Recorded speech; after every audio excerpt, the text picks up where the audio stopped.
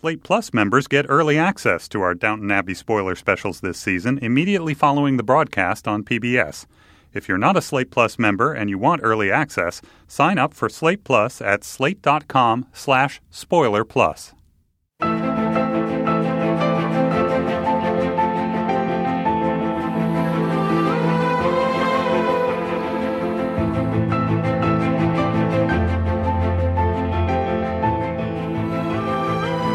Hello and welcome to a Slate Plus spoiler special for Season 5, Episode 5 of Downton Abbey. I'm June Thomas and I'm here in New York with the one and only Seth Adore Stevenson. Hello, Seth. How are you? I'm well. Thank you, Shrimpy. How are you? I'm in the pink. I'm fabulous. You look as though you could do with a lie down. I'm as infirm. No, wait. As firm. No, wait. As Windsor Castle. Oh, well, something like that. We're taking a break from doing a jigsaw puzzle together. It's laid out here in the studio, the puzzle, but we've pushed it aside. Oh, God, we just lost a few pieces. I'm so sorry. To discuss this episode, which was extremely, there was a lot of action in here, right? You know, June, actually, I felt there was a lot of place setting in the first half, but there was grand drama toward the end of the episode. Right. Because it sounds like from the response that we're getting that there are some people who listen to our podcast but don't actually watch the show. So just to fill things in for those people. What an odd choice to make. I know, but there we go. Let's just go with it. At the end, Lord Grantham, who had gone off to Sheffield, I know why he came back early, that's all I can say to that, in his Lord Lute Sheffield uniform. burn. In his Lord Lute uniform, which is very sexy. He looks kind of like a Mountie, actually. That red trimmed steel. Yes. He came back early, unexpectedly, and found in his bedroom Lady Cora with that bounder, Mr. Bruckner. Most unexpected. Unexpected. Or maybe not unexpected for those of us who are familiar with Richard E. Grant's work and know that he always plays, I should have known, he always plays the oily, skulking ne'er-do-well, and he seemed on the up and up, but I should have known that is not why you hire Richard E. Grant. You hire him precisely for those moments where he's sneaking around the back hallways looking so dastardly. And that's what he was there for. And now he's gone again. Coming into a lady's bedroom uninvited. Is there anything worse? Actually, there really isn't. But apart from that. Do you think, if I may dig into this. Please. I think Lady Cora enjoyed the frisson of flirtation. She did. Of course, she is a proper lady. She did not, in fact. That is not how she wanted things to go down. But she was playing with fire a little bit. She wanted a little bit of flirtation. Yeah. You know, I noticed about Lord Grantham in his silly red-trimmed outfit. When he got angered and was moved to strike his foe, he used a backhand punch. Did he? That is not Marquis of Queensberry rules, June. That is improper. The backhand punch is clearly outlawed in the guidelines of boxing. Right. That seemed the action of a cur, not of a proper lord. It's true. You know, I think maybe some things that he learned, you know, in his surely very proper boarding school must have come out at that moment of anger. It's rough and tumble. Because he really does love Cora, and I think he does rather underestimate her sometimes. And Mr. Buckner, is it? I was thinking of him as Richard E. Grant. Mr. Bricker. Yes. He saw things in Cora that she doesn't really get to kind of explore and express, but he also was a cad, and that's really too bad. And it did lead to a really rather nasty scene that brought people to the door of their bedroom. June, all they had done was knock over a lamp. They were playing a silly game. Just a silly game. And they knocked over a lamp. Well, we can only hope that this will make their marriage stronger in the end. Again. Lord Grantham has recognized that he has been taking Lady Cora for granted, and that Lady Cora will realize that she should be valued and will demand more. Although I found during their cocktail party, their rather modern cocktail party, she was trying to make nice. She was sort of like uncomfortably making nice with Lord Grantham, but he wasn't having it. He was the one who had put up a wall. Yeah, well, he's the one who may have, had horns put against him. He had incipient horns. Yeah, incipient horns. He intervened before they could break the surface of the skin. Exactly. Can we just say about that cocktail party, I thought Cora's insight that the great thing about a cocktail party was that it's done in 40 minutes and you don't have to sit for 3 hours making small talk with boring people. You know, she needed to read your article about ghosting.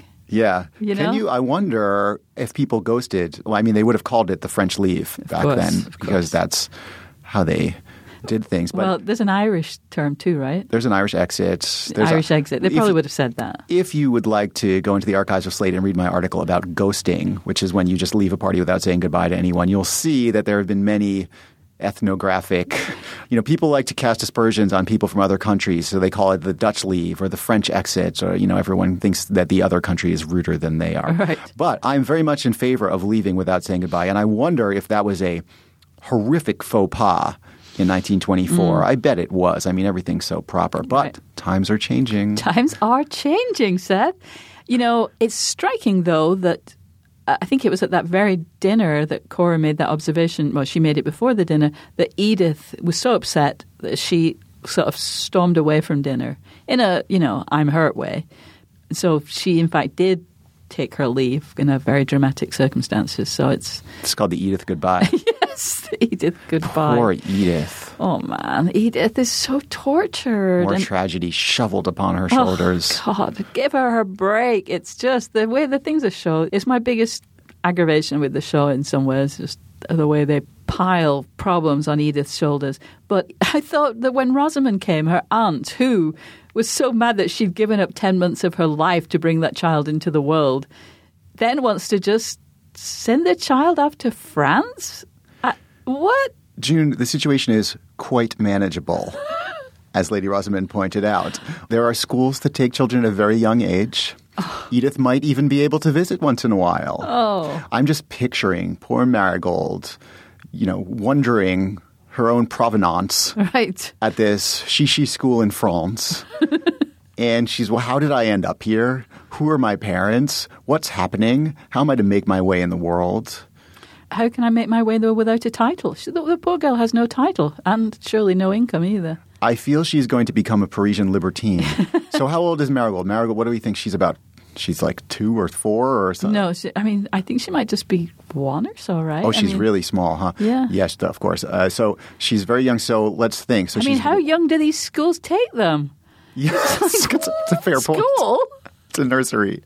It's like an incubator. It's not really a school. is. So she's 1 in 1924. So she's hitting her mid-20s as in the 1950s in Paris. She's going to be Unity Mitford. Oh, God. Well, it might be the best thing that ever happened to Marigold. Yeah. I mean, let's hope. There's no definitive word on her father, Mr. Gregson, which I tell you, is that his name or is that the name of a chain of It's Mr. Gregson. cake shops in Britain? Okay, yeah, Mr. Gregson. You tell me. But Mr. Gregson, hounded by the brown shirts Yes. in Germany. Yes. Here is his illegitimate daughter. Yes.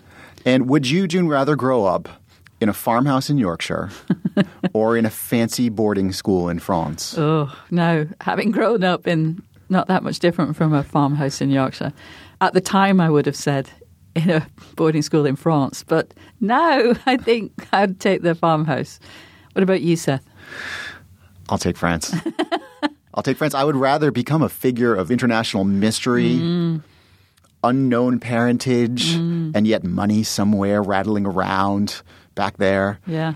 Let's hope that whatever happens to poor Marigold, please let it be just off the cycle, off the poor, ongoing turntable that never stops twirling around at Downton Abbey. And what do we think? Edith, at the very end of the episode, makes a trunk call. I don't even know what that is. A long-distance call. Oh. She does. She has to go into the servants' quarter, so it's clearly something that's secretive. It's okay if the servants hear, kind of, but she doesn't want anybody from the family to know about it. And she's calling London, and we think she is, arranging a secret flat where she will take up residence with Marigold, or she's finding a home for Marigold? So what's happening? Yeah, I mean, the problem is money. In a way, she can do whatever she likes, but she has to pay for it because I don't think her freelance journalism earnings, God knows, unless things were very different back then. I just want, before we leave this episode, I'm very interested in this role of Carson as the Jim Cramer of his day, a man who gives stock tips and investment advice with great pleasure, but not necessarily the most background. Bye. That's good. Well, he just wanted to feel that he was a man of his times and not out of the loop. Yeah. You've got Rudyard Kipling, 60 years old at the time, dead within a decade, writing novels, and Mr. Carson still thinks they're of the moment. And he just wants to feel that he's plugged in, and he needs to feel that he's a wise man who is able to impart advice upon his flock. Mm-hmm. And, Mrs. Hughes and Mrs. Patmore did an excellent job of stroking his ego at the end and making him feel he'd done well, even though they completely ignored him. Meanwhile, Mrs. Patmore sets up a proto-Airbnb situation in the cottage in Houghton Lascaux, I think. I hope she pays taxes on that rental income. Indeed. Can I just say, too, for the British listeners, speaking of Mr. Kipling, he makes exceedingly good cakes. Thank you. If only you could see Seth's face of confusion. As the Dowager Countess said, I'm bewildered.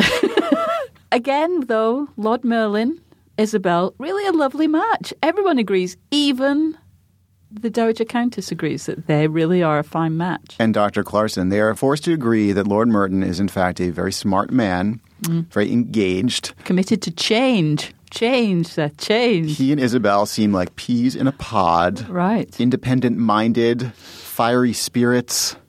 Yeah. Digging into the interesting topics of the times. And I don't think that he would allow any bounders to make moves on her. He's wiry. He's lanky and wiry. He's a good-looking man, I must say. No backhands from him, June. No. It's a straight right cross. Absolutely. A manly right cross. And then he'd dust off the fluff. Mr. Blake's really moving in, isn't he, on Lady Mary? Well, that was sort of briefly addressed. But I like Mr. Blake. I do, too. I like his way with ordering a fricassee. And I like the way, too, that just a giant, cow's, haunch just comes to the table and then he wants it pink. I bet he does.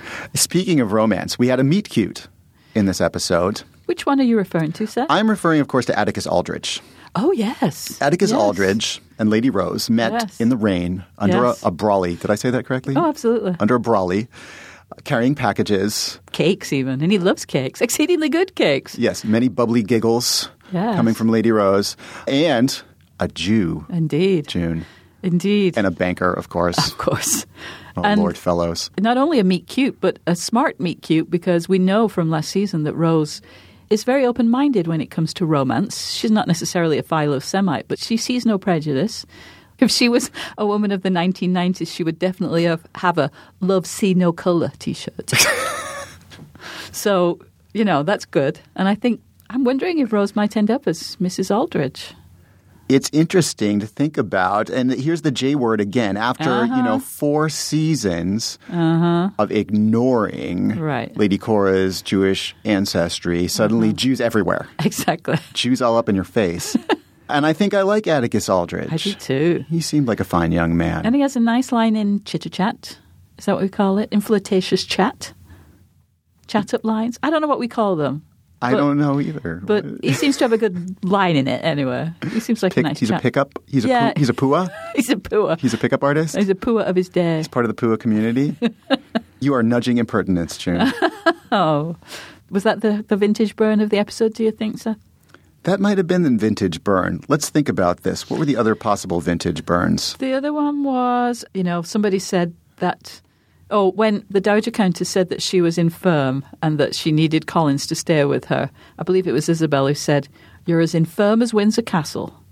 And so that was kind of a vintage flattery burn. There was also the Dowager Countess being a bit impertinent when she says, "What news of your suitor?" with a very pleased grin on her face.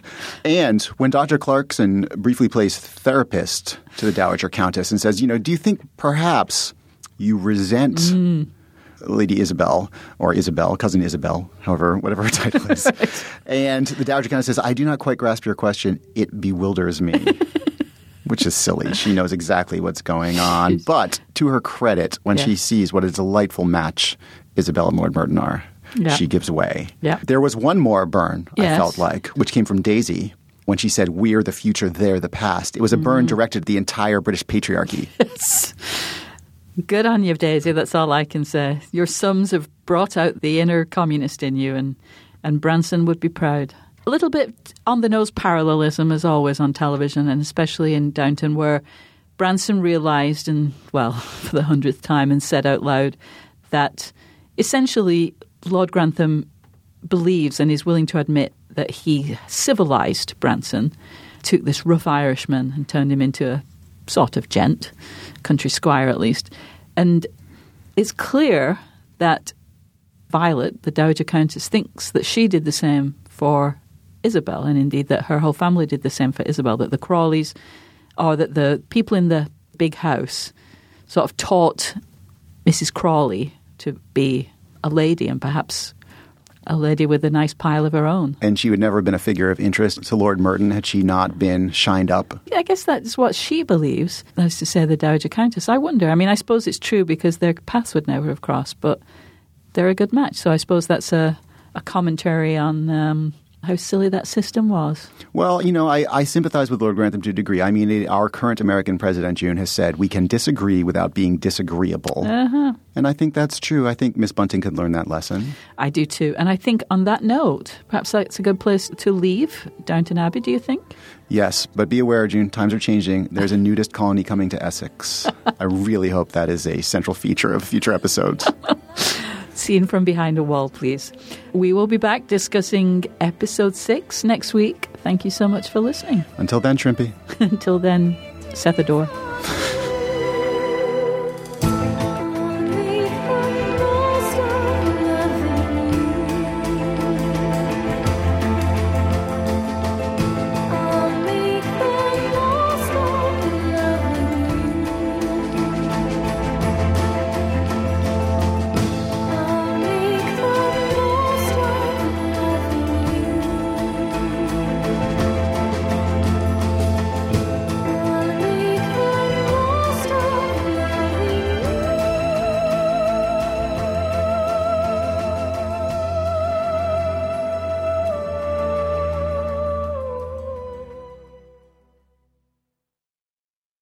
Judy was boring. Hello. Then Judy discovered ChumbaCasino.com. It's my little escape. Now Judy's the life of the party. Oh, baby, mama's bringing home the bacon. Whoa, take it easy, Judy. The Chumba life is for everybody. So go to ChumbaCasino.com and play over 100 casino-style games. Join today and play for free for your chance to redeem some serious prizes. ChumbaCasino.com. No purchase necessary. Void where prohibited by law. 18+ terms and conditions apply. See website for details.